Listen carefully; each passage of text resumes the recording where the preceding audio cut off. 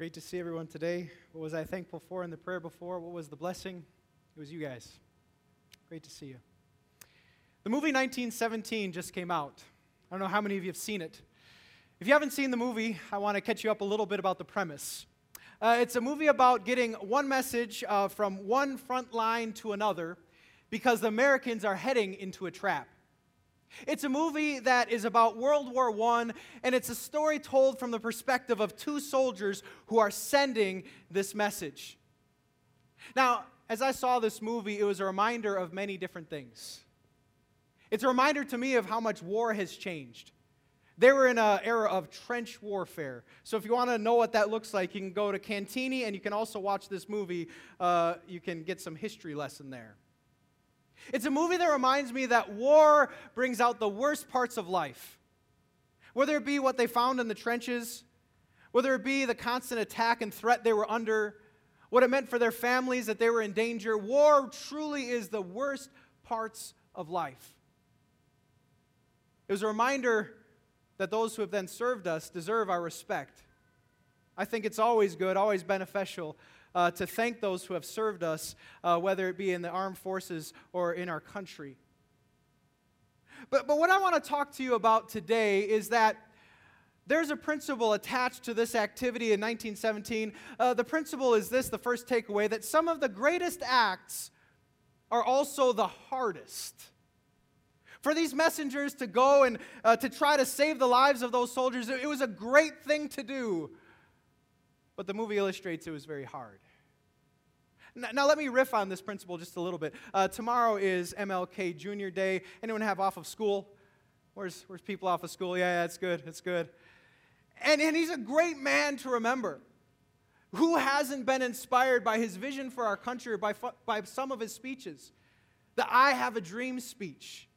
Here's just one line from that speech. I have a dream that my 4 little children will one day live in a nation where they will not be judged by the color of their skin, but by the content of their character.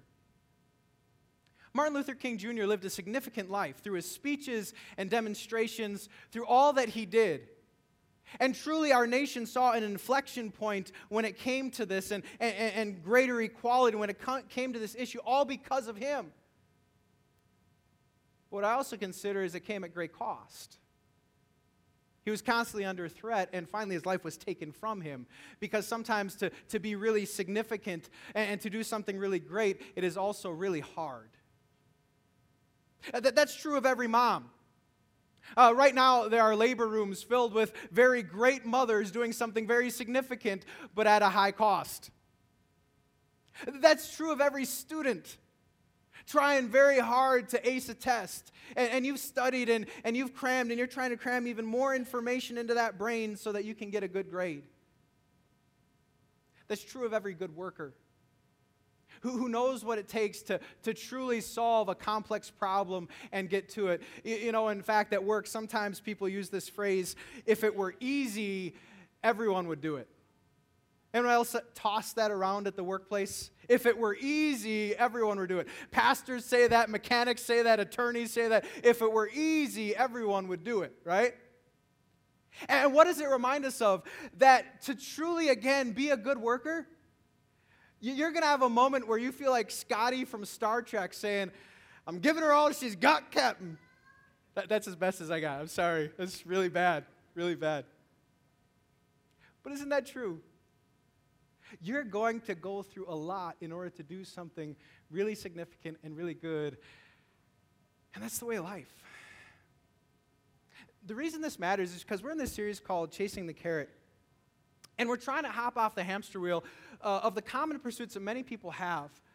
And many people, above all things, would like to be comfortable, would like to have the easy life, would like things to always only go their way. And something you should know about chasing after that is this, that the carrot of comfort may keep you from greatness. That if your main goal is just to live the easy life and to lay back and for things to go your way, it may keep you from some superior things that God wants for your life. Now, I want to welcome you if you're new to this place or new to Christianity. Man, we are so glad you're here.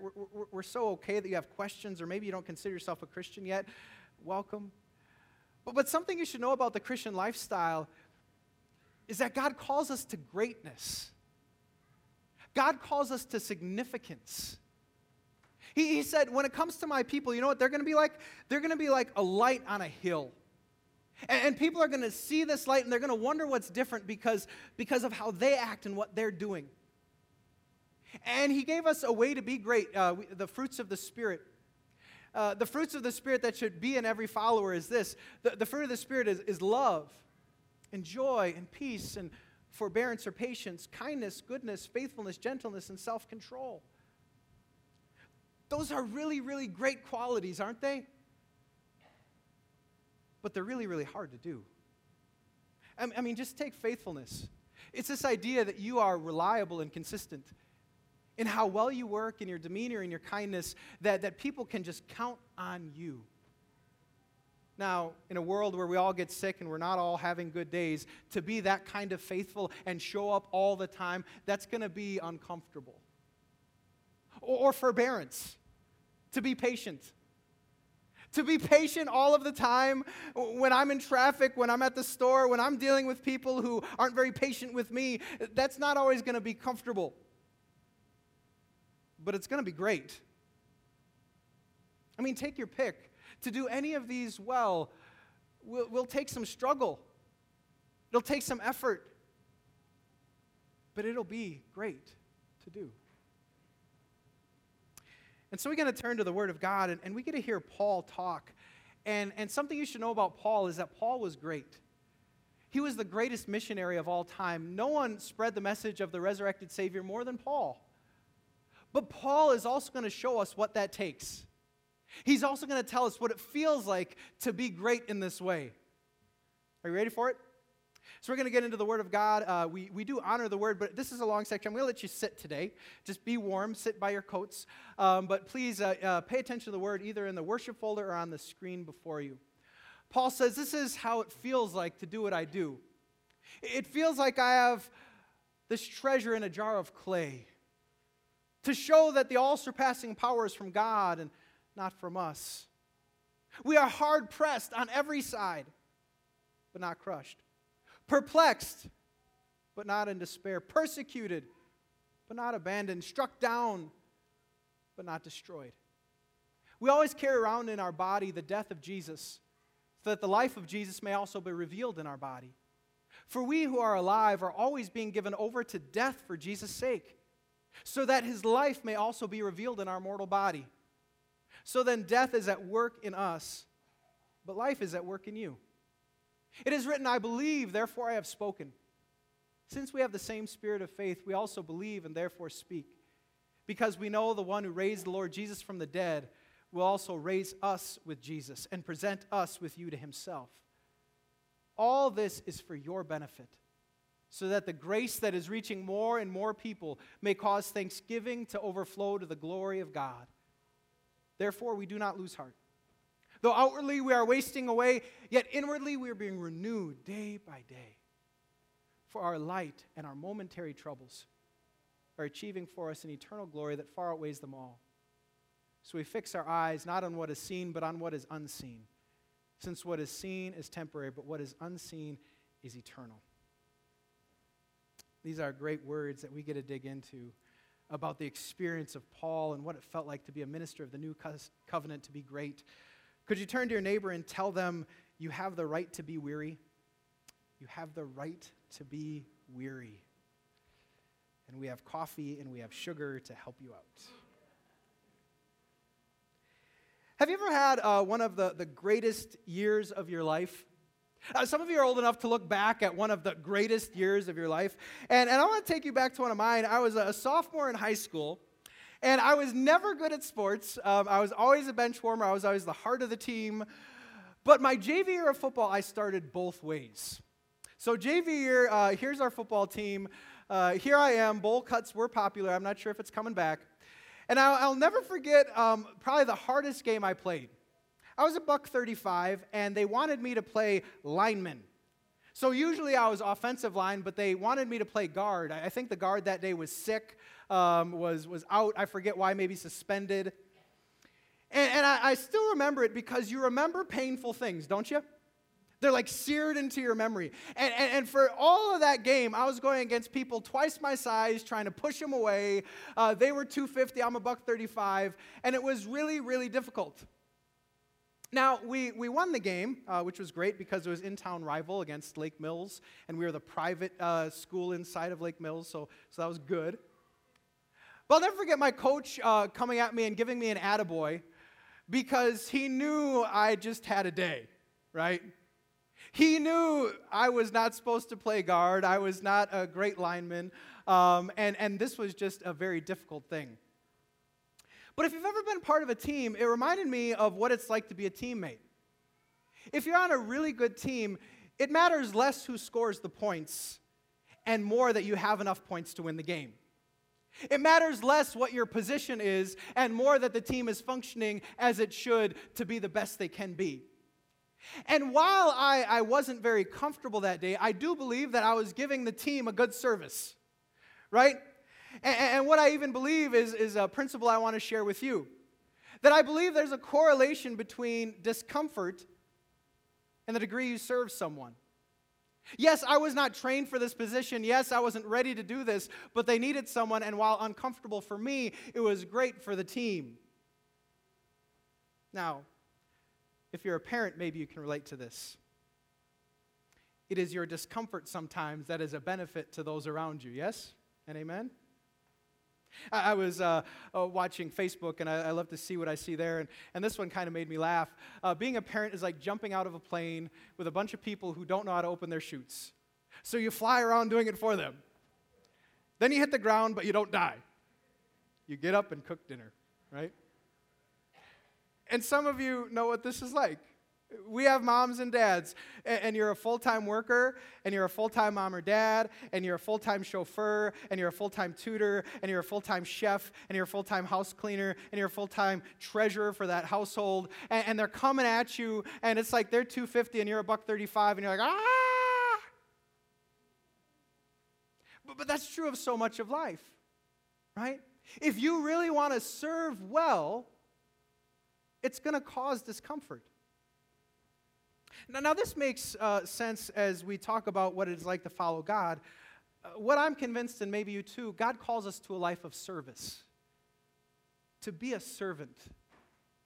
But what I have found is that if you really want to serve well, if you really want to empty yourself, it rarely fits convenience, schedules, and preference. If you want to be a servant, it means that you put someone else before yourself, and that is uncomfortable by nature. And that's what Paul was talking about today. Look at how he put it. I love this. It says, so we who are alive are always being given over to death for Jesus' sake, so that his life may also be revealed in our mortal body. So then death is at work in us, but life is at work in you. And so you could say it this way: to the degree that I die is the degree that you live.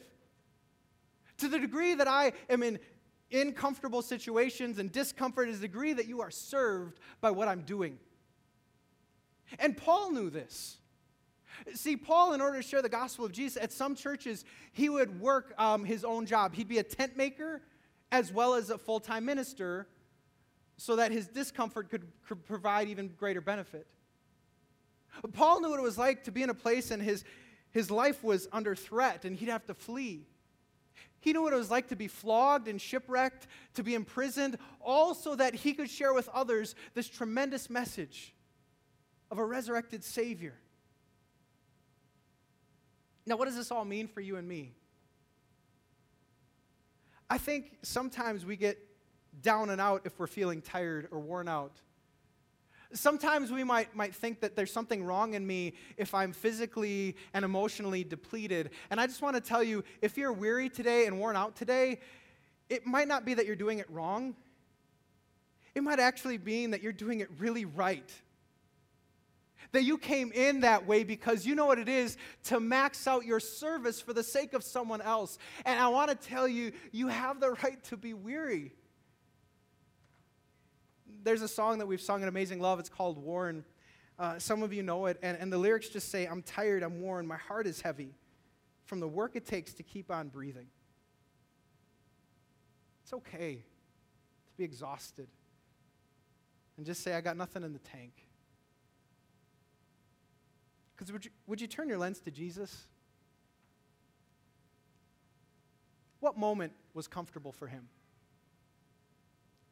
On what day did he say, I'm going for comfortable? Our leader, our example, our Savior knew what it was like to be worn out. I mean, this is a man, this is a Savior who said, no matter who you are, you have my time and attention. I go to the children, the tax collectors and prostitutes. I go to the religious people and the leaders like Pontius Pilate. You all get some of me. That's fine, because I love each one of you. This is Jesus who, after he preached, would do miracles. On his way to preach, would do a miracle as someone touched him. He's the guy who, again, had time and attention and maxed out his earthly life. But you know what happened to Jesus? He got weary and worn out. This is the story of our Savior. In fact, one of my favorite accounts of his weariness is when he's on a boat.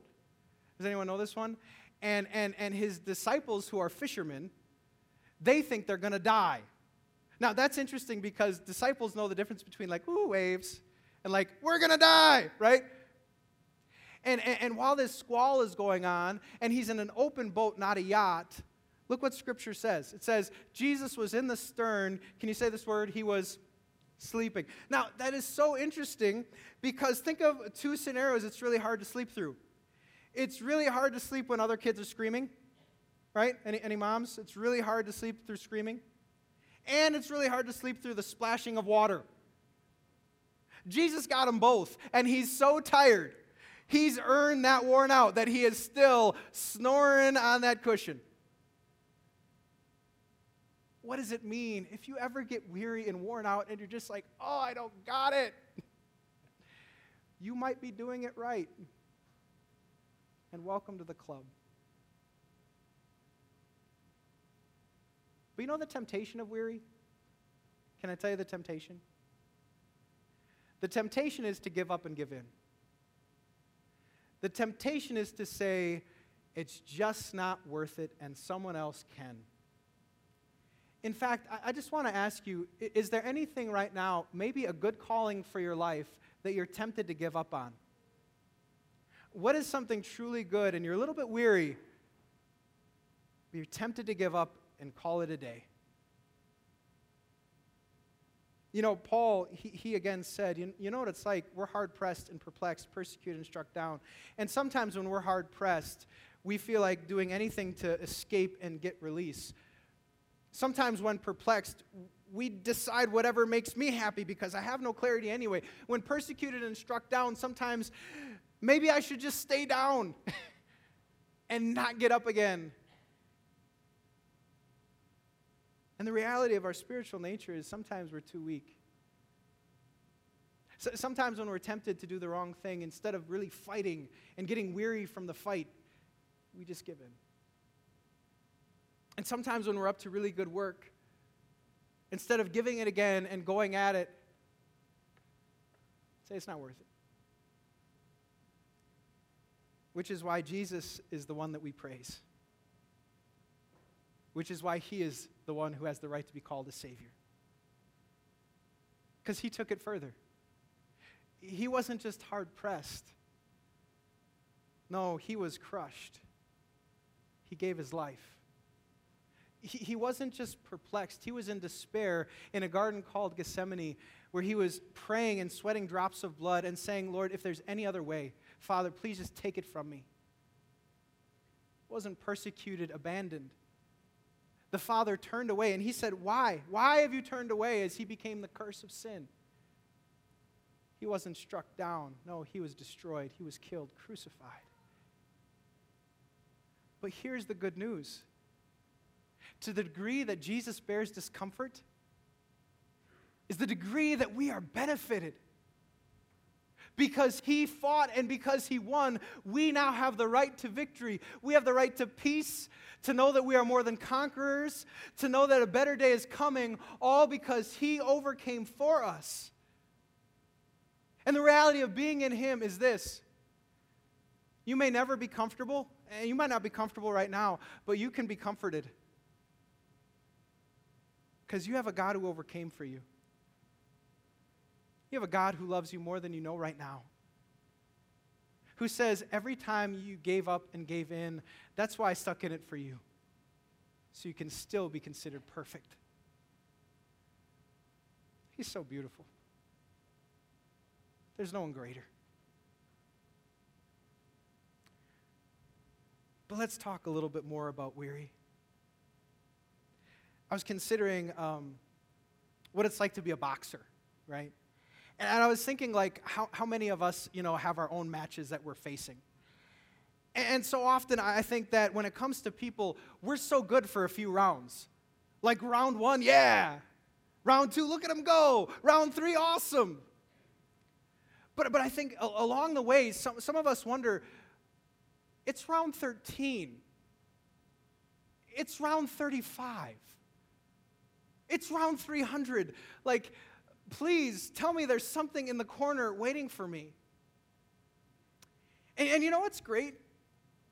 Is that there are earthly things in the corner waiting for us. There is hydration and recharge and refreshment. And I want to be very clear that this is not a sermon against creature comforts.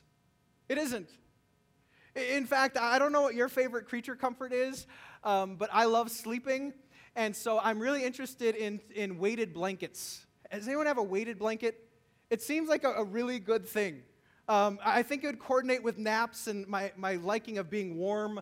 That's awesome. Or how many of you have memory foam? Or maybe you have seat warmers, right? These are really good things. Let's do more of these. Or who doesn't love naps? And then I don't know about you, but after a good nap, you know what I love afterwards? Coffee and sugar. I love going straight from nap into coffee and like a cookie. It is amazing. So this is not a sermon against pursuing creature comforts, and you don't have to bring everything to our free garage sale that was nice and now go back to a bed of nails. But it is maybe a word of caution. That if only we're going for naps, if only we're going for comfort, I need to maybe say this, that the creature comforts, they're good for a recharge, but they do make a lousy reason to keep living. Because no matter how much you nap, life is still stressful, and you're going to get tired again. And no matter how comfortable your car is, the traffic is still bad. And no matter how much you spent on the weekend to recharge, Monday's still coming. So like, it's true that they're good and they can recharge, but they're just not the end itself. So you know what's superior waiting in the corner? It's not the water bottle and the recharge. It's who is there. And that God is in your corner. And God knows how to rebuild you and patch up those wounds better than anything this world can offer. See, earlier in this letter, Paul said this about God. He said, He's the God of all comfort who comforts us in our troubles. And some of you know what it is for God to do this for you.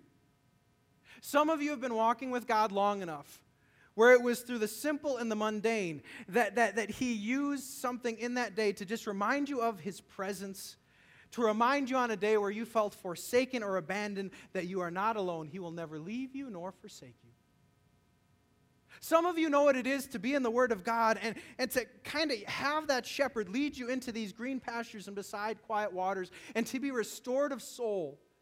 In fact, as your pastor, I got to tell you, I listen to sermons during the week. I got to be preached to.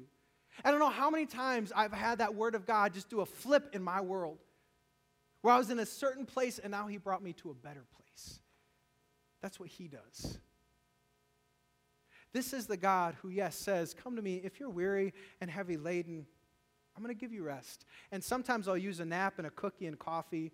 And sometimes I'll use just the hug of another person who's just so kind. And sometimes I'll just use a restaurant and I'll use this or that. But it is me who gives you this rest so that you can go on. Round 36, ding, ding. But it is a fight. And there is a reason for our discomfort. And so before we go, I need to give you 2 reasons that He allows discomfort. Are you ready for this? 2 reasons that He allows discomfort. one of the great pictures that is in this section is that we have a treasure in jars of clay. And let me get there. Here we go. Treasure in jars of clay. What I love about this imagery is that you cannot praise the jar clay, can you? You cannot say, wow, that is the most immaculate and pristine and wonderful and strong clay jar. What you're attracted to is on what's inside, aren't you?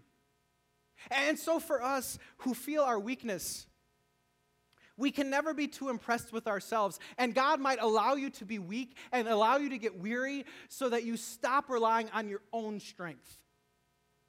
And so that also when people praise you, you have to deflect that praise to God because you know who got you through. There is all-surpassing power, but it is not from yourself. It is from God. And so why might He allow some discomfort? Our discomfort is there to remind us and others that God is the true attraction. In fact, sometimes you have a role model, let's say it was a father or a mother, and they knew what it was to follow Jesus in a well way, but sometimes you saw the chinks in the armor. And maybe that was actually God's grace reminding you that they're strong because of God, not because of who they are, but because God in them. That's okay if you see that in a pastor, if you see chinks in their armor. That's okay to remind you it is God's power, not that person. There's another reason that He allows us discomfort. This past Monday, I went to a very uncomfortable gathering. It was a funeral. My brother, who you've seen preach online, it was his mother-in-law who passed away, and so we went to Pekin, Illinois, to be there for the funeral. And guys, in many ways, I feel like it'd be healthy for us to go to a funeral almost every day. And it'd be healthy because it put things in perspective. It put in what matters and what doesn't, right? Like, it put in, like, a family sacrifice to raise their children right better than, them being comfortable. It put in perspective why our faith matters and why struggling to share this message matters. If there is death, friends, then what we do in these moments and why we come here, it all very much matters if there is death. And what I saw is a man, this is Mr. Herlick on this side, who was living out what I was just telling you. See, here he was very comforted as his grandkids all came to give him a hug as they just closed the casket. But he was not comfortable. He was in the process of being comforted and yet not very comfortable at the very same time because the days are going to change and his life is different. This was a wife of over 50 years who was a bright light. It's going to be uncomfortable. And then I had a chance to hear my brother say, you know what, this is not a comfortable situation. The way he put it, I don't want to be here. Because no one wants to say goodbye to those that we love. And no one wants to face the pain of death, our enemy. But it was good to be there. And it's good to have those moments. Those moments that remind you how wrecked this world is. Those moments that don't allow you to be convinced I can just do me and things will go my way here on earth. See, God allows discomfort because we are not yet home. And to the degree He's just telling you right now in your life, you're not home yet, you're not home yet, you're not home yet, that is His grace upon you. So we can live in discomfort. And I believe there's no better way to live. As we look at year 2020, there are a lot of hashtags of best life now. Best life now. And if you follow that on Instagram, you're going to find people buying houses and going to Ireland. And you're going to find people who are doing all sorts of things, pursuing themselves. But if you want to live your best life now, it is a life of faith. It's a life that says, maybe I'm not so comfortable, but I am doing something significant. It's a life that says, wow, this life is not about me, it is about my God. May God give you strength to keep on fighting, whatever round you're in. May He convince you that it's worth it. And may He recharge you along the way. Amen.